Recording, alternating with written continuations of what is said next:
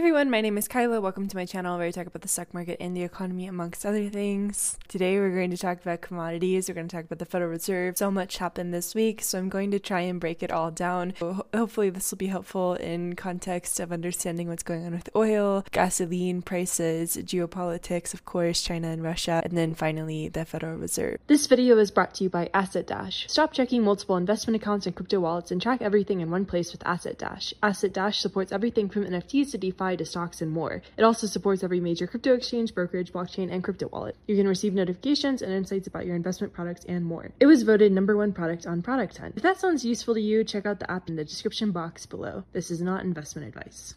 Getting right into it, oil. Oh my gosh, what a week. So what a roller coaster from negative in March of 2020 to wildly swinging between less than $100 a barrel this week to more than $120 a barrel and back again, because why not do it twice? Twice is nice. Aldous interviewed Pierre, who is a very famous oil trader and manager, hedge fund manager, and he thinks that oil will get up to over $200 a barrel by the end of the year, and he said that there are basically a few things going on. So this Russian oil that we have sanctioned is essentially lost, and that's going to be reflected in prices. And number two, shale producers and OPEC have drastically underinvested for many years, and it would be pretty difficult for them to ramp back up. He also points out that a lot of US oil has been drilled and there's some supply, but it's not like this golden river of oil that's just free flowing. It's important to invest in alternatives now. And the other thing that I touched on last week is these shale shareholders. Oh, that's a tongue twister. These shale shareholders really want money. The shale companies are gonna listen to the shale shareholders because they burned $600 billion last time, and they've got to keep that financial liquidity spigot wide open. And so investors are essentially saying to them, make us money, but don't make oil, haha, which is just so silly. It's super awesome of them. And to give you a little bit more insight into the oil industry, because prices are so high, oil execs are like, I think prices are going to stay high, and they're removing some of their hedges. Basically, guard down, hopes up that oil is going to stay high. From a long-term perspective, this kind of sucks because it can result in less liquidity and fewer checks, leading to more volatility and potentially bigger rallies, according to Bloomberg. So it's kind of making these big bets now at the expense of stability down the road, and you would think that they had learned their lesson, but heck no, why would they learn? Shale is not really producing, we're still trying to find alternatives, and oil is expensive, and that gets into this idea of demand destruction, where it's just incredibly costly to get oil, and so people are like, yeah, maybe not, no oil, or I won't get gasoline, and so that bites into demand, and then there's less need for oil production in general. OPEC has already missed their target by over 1 million barrels per day, so things could get even more expensive on that. And of course, Russian oil is just a really big component of global markets. Rory Johnston is like one of my favorite people on Twitter. He has a really great newsletter,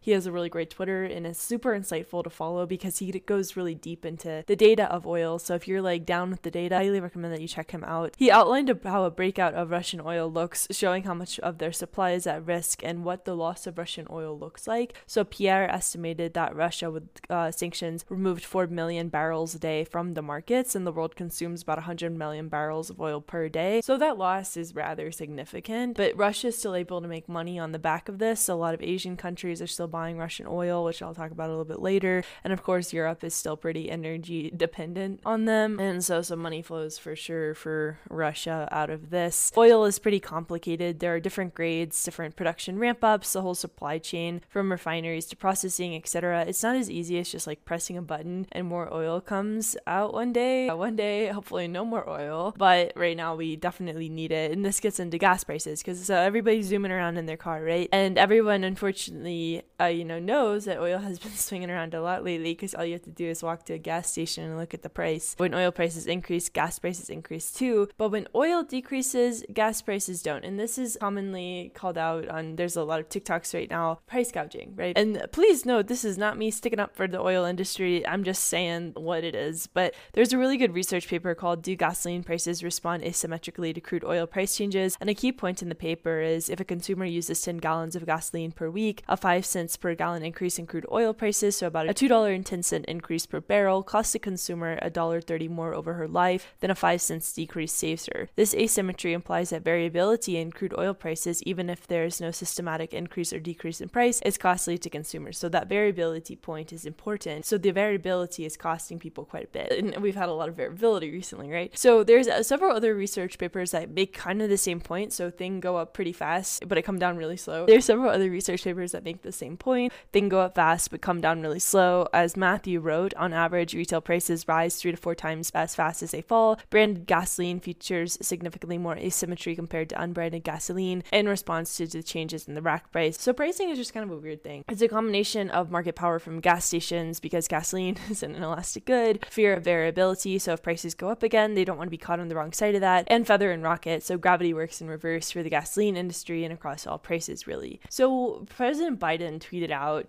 oil prices are decreasing and gas prices should too, and clearly he has not read the peer-reviewed studies on this matter. Garrett Golding, a Dallas Fed energy economist, had a great breakdown of what happened to gasoline prices and oil upon invasion, highlighting that invasion day, so Feb 24, oil prices were $92, average gas price was $3.57. On March 15th, when oil went back down after rocketing up, oil prices were around 96. Right now they're around like 107, 100. So much lower than they got up like way up to like 125. And the average gas price is like 4.31. So almost a whole dollar more. And gas prices are going back down, but still like quite high. And so why is there a gap? So like, why is crude going back down, but gas prices aren't? So Garrett did a really good thread on this. And basically it's, as he wrote, it's the manner in which the business of gasoline distribution operates, where there's always a lag between oil prices and pump prices. At the recent peak, WTI prices closed 30% higher than pre-war levels on March 8th, but retail gas was just 19% higher. So it's not a one-to-one move usually. And there's like a couple of complications to it. So refiners acquire crude and turn it into fuel, and then that's sent to service stations and distribution facilities, etc. And that all costs money. Like when we think of WTI crude oil, that's not like what goes into our cars. That has to be refined and processed, and sometimes it's not even WTI, sometimes it's Brent and other types of grades. And then the second point is when oil first shot up, it took about 2 weeks for that to be reflected in gas prices, but now crude has dropped and that hasn't. So gas stations are just super low margin. They make most of their money from snacks. Like they don't make a ton of money from the gas stations themselves. Most of them are small franchises. They're trying to maintain margins. It's also this variability point. They don't want to drop prices because oil could jump again like it's kind of been doing. And another interesting thing with oil is that the markets themselves, so the crude oil markets themselves, are kind of drying up. As Javier Blas wrote, the commodity market continues to trade largely on value at risk and margin, and initiation and variation rather than supply and demand. So it's the market making moves, not really moves making the market, and things are kind of messy because of that. And it gets even worse. The European Federation of Energy Traders is now asking for emergency liquidity because these high and volatile wholesale energy prices are leading to intolerable cash liquidity pressure for energy market participants, and liquidity support should be provided, they say. So the commodities are asking to be backstopped by central banks, which is just like a whole thing that is wild that's going on. And that's a whole conversation to be had, because like, what does it mean for the Fed to intervene? Here it would be Europe, right? But what does it mean for a central bank to intervene in commodity markets? I think it's funny because like people will be like, how did these markets get so fragile? And it's like, how did you let one dude accumulate a massive short position in nickel? Like, man, oh man. The central bank's role could become even more outsized. And this is interesting too, because Sarah Bloom Raskin lost her Fed opportunity because some politicians were like, she cares a little bit too much about making sure that our Earth is livable in 20 years. And we don't like that. But that gets into the whole green energy policy without green energy investment thing. So Sarah Bloom Raskin has been a very big advocate of, not giving financing to fossil fuel companies. And politicians are like, ew, that's disgusting to us. And the thing is, fossil fuel companies need financing. They do. This war has made it very clear that we are not reliant on oil, and that we cannot get by on just green energy. And so that's why Sarah Bloom Raskin lost her Fed spot, because they were worried that she was going to overstep her bounds and really focus on climate, right? And they were like, no, you need to focus on being a Fed member. But now you have the Fed potentially intervening in commodity markets. So it's like, okay, is that an overstep? Like, what really are the rules of the Fed? And that'll be interesting to see where that power line ends and begins. And I think this question is going to become like pretty important pretty soon. It's already important. But so let's look at this from a global view, the geopolitical hot potato. India is buying Russian oil. India also relies on Russia for about 60% of their military equipment. Their former ambassador to Russia said this is not a fight we have created, showing his frustration with the global conflict. And so Russian exports to India have almost 4x in the past month. The purchases don't violate sanctions, mostly because Russian oil is a big discount and India consumes a lot of energy. That's why they're buying it. They're planning to create a rupee-ruble trading mechanism. They're planning to buy even more of it. And then there's China. So China imports 25% of their oil from Saudi Arabia. And the two are now like, what if we price this oil in yuan? Which gets into the whole, like, what's going to happen with the US dollar? I talked a little bit about Saudi Arabia, US last week, but basically Saudi Arabia and the US do not get along. China has been hardcore flirting with Saudi Arabia, helping them build different things, investing in a city that MBS is building and more. But everyone is like on this whole dollar won't be reserve currency anymore, which is definitely a thing to discuss. And this is relevant to China and Saudi Arabia because they're planning to price this oil in yuan. And countries are watching Russia get slammed with sanctions because they invaded their neighbor. It ties into the USD a little bit because all these countries are like trying to rotate away from the USD. And like I talked about that last week as well, trying to conduct less global trade in USD. But 80% of all oil sales are in USD according to the Wall Street Journal. So there's really like two things here. China's oil sources, Russia, Iraq, Angola, might want a yuan-dominated trade system so they get away from the weaponization of USD, and that could put pressure on the power of the dollar. But China's currency is not the most stable and reliable currency. But China can't go messing up their relationship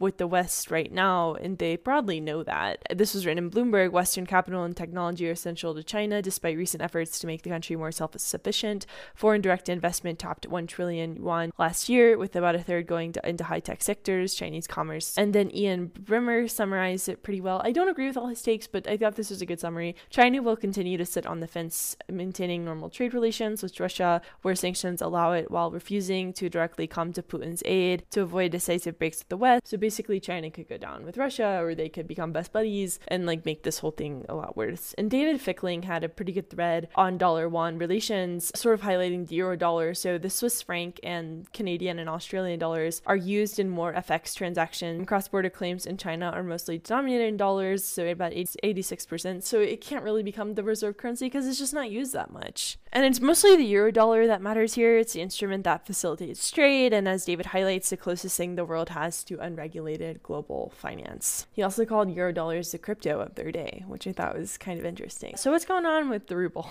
Russia. So everybody was like, well, Russia default, and they didn't. Russia paid their coupons on their bonds to JP Morgan. They paid in USD, then paid out to bondholders, and now they're looking to issue digital financial assets, which is super interesting for sure. The US is discussing banning Russian imports of uranium into the US, which is another tool in the Russian economic sanction toolkit. But one that is interesting because Russian uranium makes about 16% of US purchases, most of which go to nuclear reactors. And there's a few different schools of thought specific to this, I think. We need that uranium. We do, for the nuclear reactors. That's sort of like this broader scope of sanction effectiveness, which I talked about a little bit last week. How does all of this hurt Russia? And does it hurt the countries sanctioning Russia more? And is that good or bad? How impactful do the sanctions need to be in order to be worthwhile and not drain the West of all the resources that they have while still clearly supporting Ukraine? And then we need to wean off Russia in general. Like, we probably shouldn't be using Russian energy supplies, especially considering their desire to invade, and domestic production. So I talked about this last week as well. Like, this is just going to be a big theme, I think, over the next few years, where you have a lot of reshoring of production, where countries are going to focus on having their own gold stockpiles and access. And that will make things even more expensive because we've gotten super used to this concept of globalization, but that only works if countries are mostly nice to each other. And so another thing on this effectiveness of sanctions, so Iran apparently built out an entire system to evade sanctions. So sanctions might not be the end all things that we thought it was. Iran's sanctions are different than Russia's, but things get sneaked around, especially when energy markets are in the picture. As the Wall Street Journal wrote, the system provides Iran the revenues and imports it needs to keep its economy and a country running. It moderates the pressure on the country's currency by giving the Iranian economy access to the dollars, euros, and other reserve reserve currencies in which world trade is dominated, according to diplomats and officials. And the Russian sanctions are just kind of confusing. Like, they seem to be able to do almost everything. Like, the fact that they were able to not default on debt is like, wow, okay, so they're doing all right, probably. The sanctions are working broadly, but Russia is still operating just like with one hand tied behind their back with a very loose rope, right? And it seems like their BFF China has been a little bit confusing too. So China has been really interesting piece in this overall geopolitical chess puzzle because they don't really want to pick a side. They've been pretty clear about that. They're trying to maintain a relationship with both Russia and the US, a task that will become increasingly impossible as time moves forward. And they talked today with Biden and things seem okay, but China needs energy and natural gas, and they're going to find sources for that no matter what. And they had an uptick in COVID, so they shut down a lot of cities, supply chains, etc. And then regulation, so their Chinese internet tech sector got clobbered because US regulation. So the US is like, hey, we need to regulate you. If you're going to be listed on US exchanges as an ADR, you have to comply. And they're like, maybe not right now, so you're gonna get in trouble for that. And then China regulations, so China has cracked down on the tech sector. I talked about this before, and every time they do it, everyone's like, this is so new, and they do it so often. They're gonna maybe nationalize more companies, which would be bad. A regulation took $660 billion off the market cap of Baba, for example. And US shareholders own quite a bit of China. China has noticed that, stating that they would make regulation more transparent, reduce the economic impact of COVID-0, and support the market with all their might. And then China is a huge portion of the EEM, which is how a lot of investors get exposure to emerging markets. That's gone kind of poorly. So everyone, for a few days was like, China is uninvestable when it was going down because of the worries of regulation, delisting, etc. But all China had to do was say, don't worry, we're gonna step in. We're gonna freaking fix this. And then all of a sudden the stocks became ridiculously cheap, quote unquote. So it feels a little bit to me like playing poker with your cards showing and pretending that you're being strategic. But who knows? For Evergrande, for example, there's more where that comes from. More than half of debt from developers is trading below 50 cents on the dollar. The real estate market is a mess. As Adam Tooze wrote, the overwhelming majority of China's household wealth is in real estate, and those markets are just not looking good. So let's talk about the Fed. I can't believe I waited till the end to talk about the Fed, but they did it. Talks at last. The Fed raised by 25 basis points, and we will hear more about the balance sheet in May. They're expecting to raise rates at every meeting this year, which is a lot. They're moving and grooving. I think it's helpful to bucket this in short and long term. So short term, 2022, they're going to raise rates maybe 7 times this year and likely shrink the balance sheet, which will be equivalent to about 1 rate hike, as Jerome Powell said. The Fed made it super clear that their whole thing was going to be fighting inflation, and that would come at the cost of everything else because price stability is the root solution to everything, including the labor market. The yield curve inverted because it was like, you really think that you can raise rates this much and not have things melt in some corners of the economy. And then getting into the long term, this is their summary of economic predictions, and basically they see GDP growth slowing a bit into 2024, so about 1.8%, with the unemployment rate staying steady-ish around 3.5% to 3.6%, but inflation is expected to be 2.3% into 2024. And by the end of 2023, they're expecting the Fed's funds rate to be above their neutral rate, which is neutral rate is where monetary policy is neither expansionary nor contractionary. Yeah. I like how Adam said it. This is somehow both hawkish and yet still too optimistic. Basically, they're like, we can come in F the S up of everything.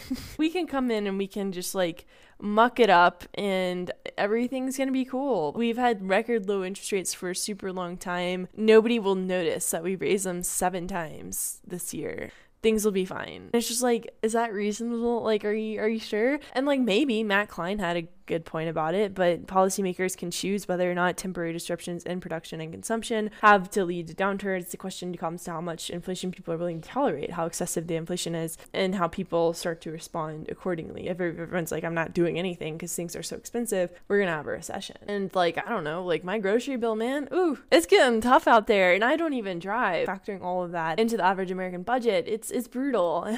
So it's how can you still encourage growth and spending, and will the economy revert to the mean? Do we need to have a Volcker moment? I'm not sure. And there was a title in Bloomberg. I thought it was kind of funny because it was the Fed is basically just guessing. And it's yeah, that's monetary policy. It's a giant guess. Of course they're guessing. Monetary policy is mostly slam poetry with a little bit of bank nudging. It's kind of like touching the stove to see if it's hot. You just sort of turn the notch and you can feel the heat, but you have to temperature check it to see if it's working. And yeah, you're probably gonna get burned if you keep on touching the stove. And that's kind of how monetary policy operates is you keep on turning that dial, and then eventually it becomes too hot to touch. You get burned. Rick is the global fixed income CIO at BlackRock. He has a Twitter. He said that high prices tend to be the cure for high prices, and that gets into this idea of demand destruction, and I think that's what the Fed is relying on too. And they also said that the labor market was unhealthy. I really liked Dr. Julia's views on the labor market. Give me a labor market where I have to fight to keep my employees, pay them, train them, treat them as human beings. And I think that's a really important point, where it's really easy to say, wage growth, whoa, like that's so bad, it's too fast. But it's also important that employees are valued and treated properly. But perhaps they can keep growth high. Perhaps a backdrop of geopolitical and resource uncertainty. It's not like they have perfect answers. They're really just guessing, but it's an educated guess and one that they think makes sense. And US mortgage rates are back up to 4%, so they're managing something, I guess. Yeah, so that's kind of what's going on everywhere. I have some extra links in the Substack if you want to go check them out, just like things that I wanted to talk about but ran out of time in the paper and then ran out of time in the video. I'm trying not to blabber on forever. But yeah, thanks so much for hanging out. Thanks so much for spending time with me. Couches are great furniture items. Big fan of them. Yeah, I hope you all are doing well, and I'll talk to you soon. Bye.